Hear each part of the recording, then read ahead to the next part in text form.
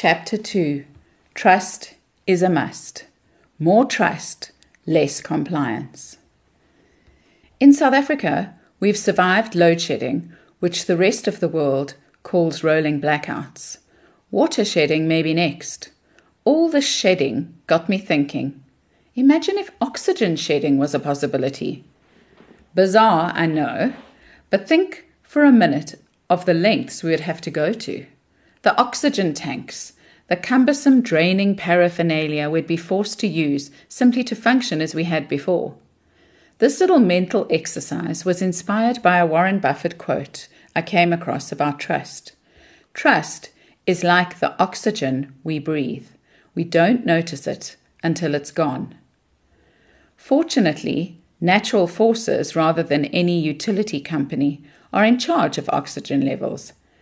Leaders, however, are responsible for trust levels in organizations, and judging by how much we are noticing its absence, trust has well and truly left the building. Its alter ego, compliance, is thriving if the abundance of standard operating procedures, top-heavy structures, red tape, performance management systems, scorecards, and checks and balances are anything to go by. Most likely, trust was hardly flourishing in industries like manufacturing and mining. However, the rise of mistrust is alarming. We see it among employees and employers, government and the electorate, locally and globally, organized labor groupings, government and business, even shareholders and companies. Share price and currency collapses are the unfortunate result not only of economic realities, but also due to the trust deficits among key stakeholders that are all too obvious. Mistrust is all around. And just like a lack of oxygen to the brain, it clouds our thinking, impairs our ability to perform, and stunts our innovation and growth potential. But like dogs chasing their tails, the first thing we do in the name of improving performance and minimizing risk is to increase compliance measures, more standard operating procedures, more hierarchy, because if you don't trust your people, then you need other people to look after them. More systems, more checks and balances, and more rules. Ironically, as mistrust increasingly pervades our atmosphere, we've never talked more about trust, transparency, honesty, and accountability. Yet our actions speak so loudly, it's no wonder employees can't hear a word we are saying. As the saying goes, rules are for fools. Wise men make them and break them. The more rules we make, the louder we yell, "You fools!" to our employees. And nobody enjoys being treated like a fool. Think about the last time you were on the receiving end of a system of mistrust. My favorite one is any airport security. Just add Heathrow for extra intensity. Does that experience make me feel motivated, energized, and keen to go the extra mile? You must be kidding. The only way I survive is to go into brain dead mode. William L. McKnight, chairman and CEO of 3M, said in 1924, "If you put fences around people, you get sheep." And that's exactly what our overemphasis on compliance is doing to millions of employees every day. Workplaces of sheep would be bad enough, but there's more. By so clearly not trusting our employees, we have created an environment of mistrust. In his book, Smart Trust, Stephen Covey talks about the trust equation.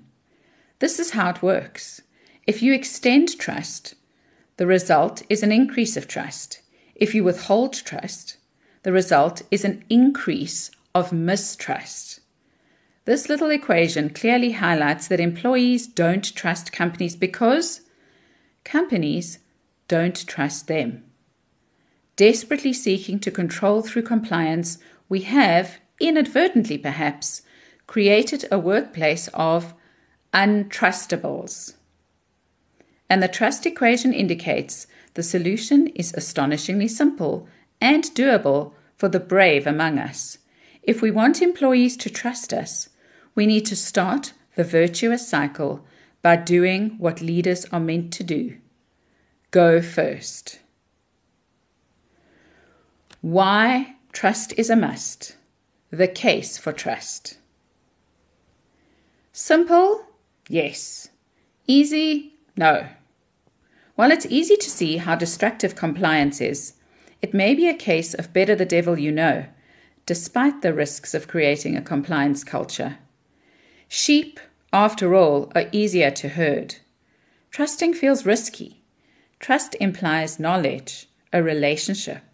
Trust isn't black and white. It's more likely to be messy and murky. But the deeper thing, the rub, as Hamlet called it, is this. Trust requires that we believe that human beings are basically good, that is, trustworthy, that we see them as a possibility rather than a problem. In a low-trust world where business, government, and other institutions have been exposed as untrustworthy, this is a challenge. For those of us who trust the numbers for trust are compelling.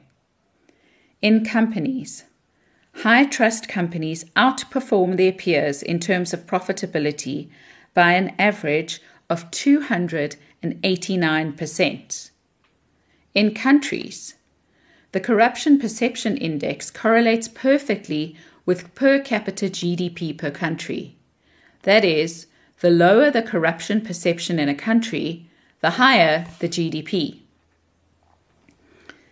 Muhammad Yunus, Nobel Prize winner, author of Banker to the Poor and founder of Grameen Bank, created his business around the principle that if you trust, people prove themselves to be trustworthy. Levels of energy, innovation, and engagement soar. Speed improves and cost decreases. Things are simpler and work better.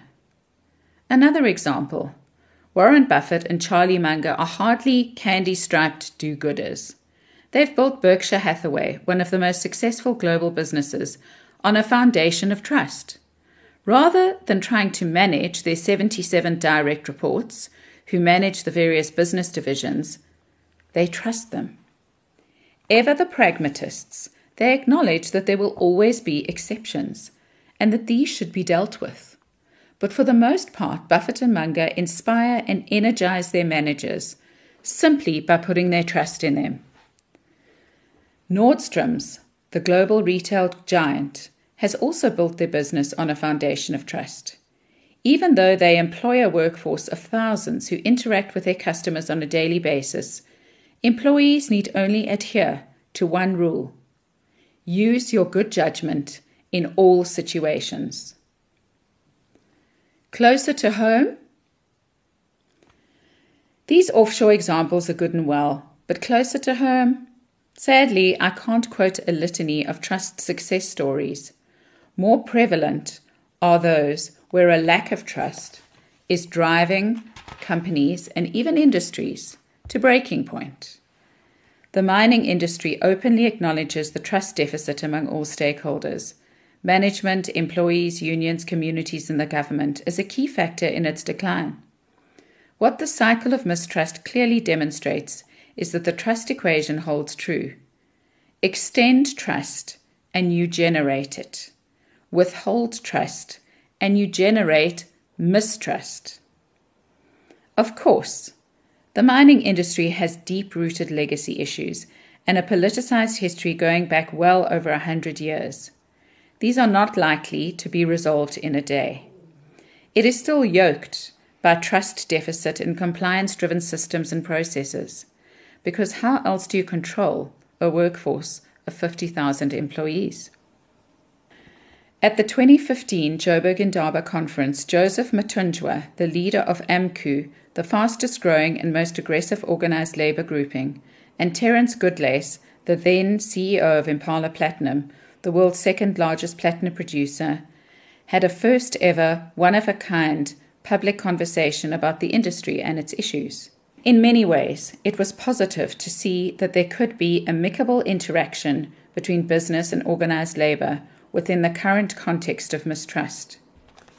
However, many audience members were shocked at how far away the two worldviews are, as if they were speaking from different planets.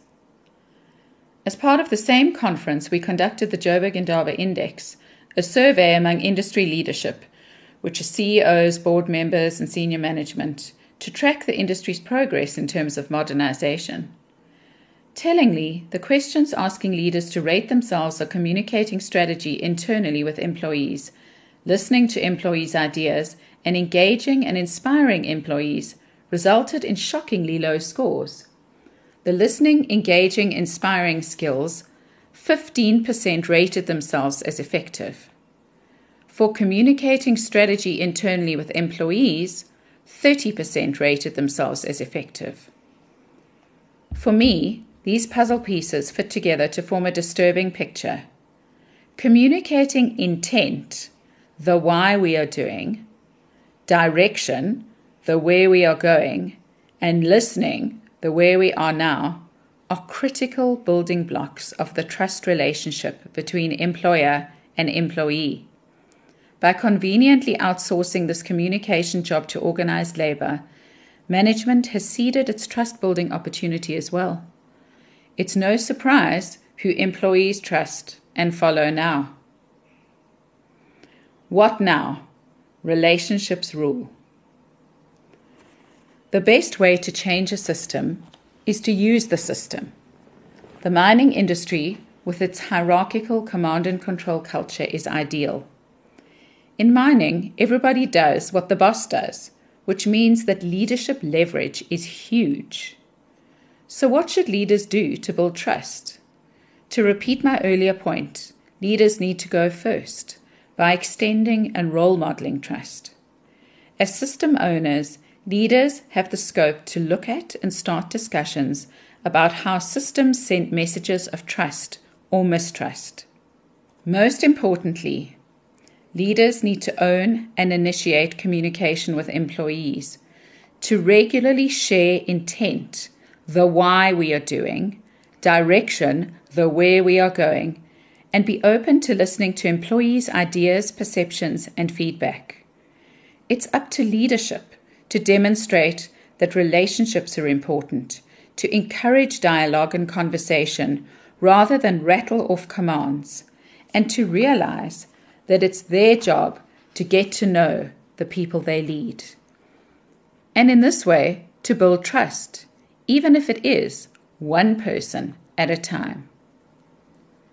Imagine if trust could go viral in a 100-year-old industry. I believe it's not as far-fetched as it sounds if we as leaders can get our heads around the fact that the benefits of a trust culture far outweigh the risks of a compliance culture. If we can overcome our fear, let go of our need for control, and finally, if we can just decide to go first.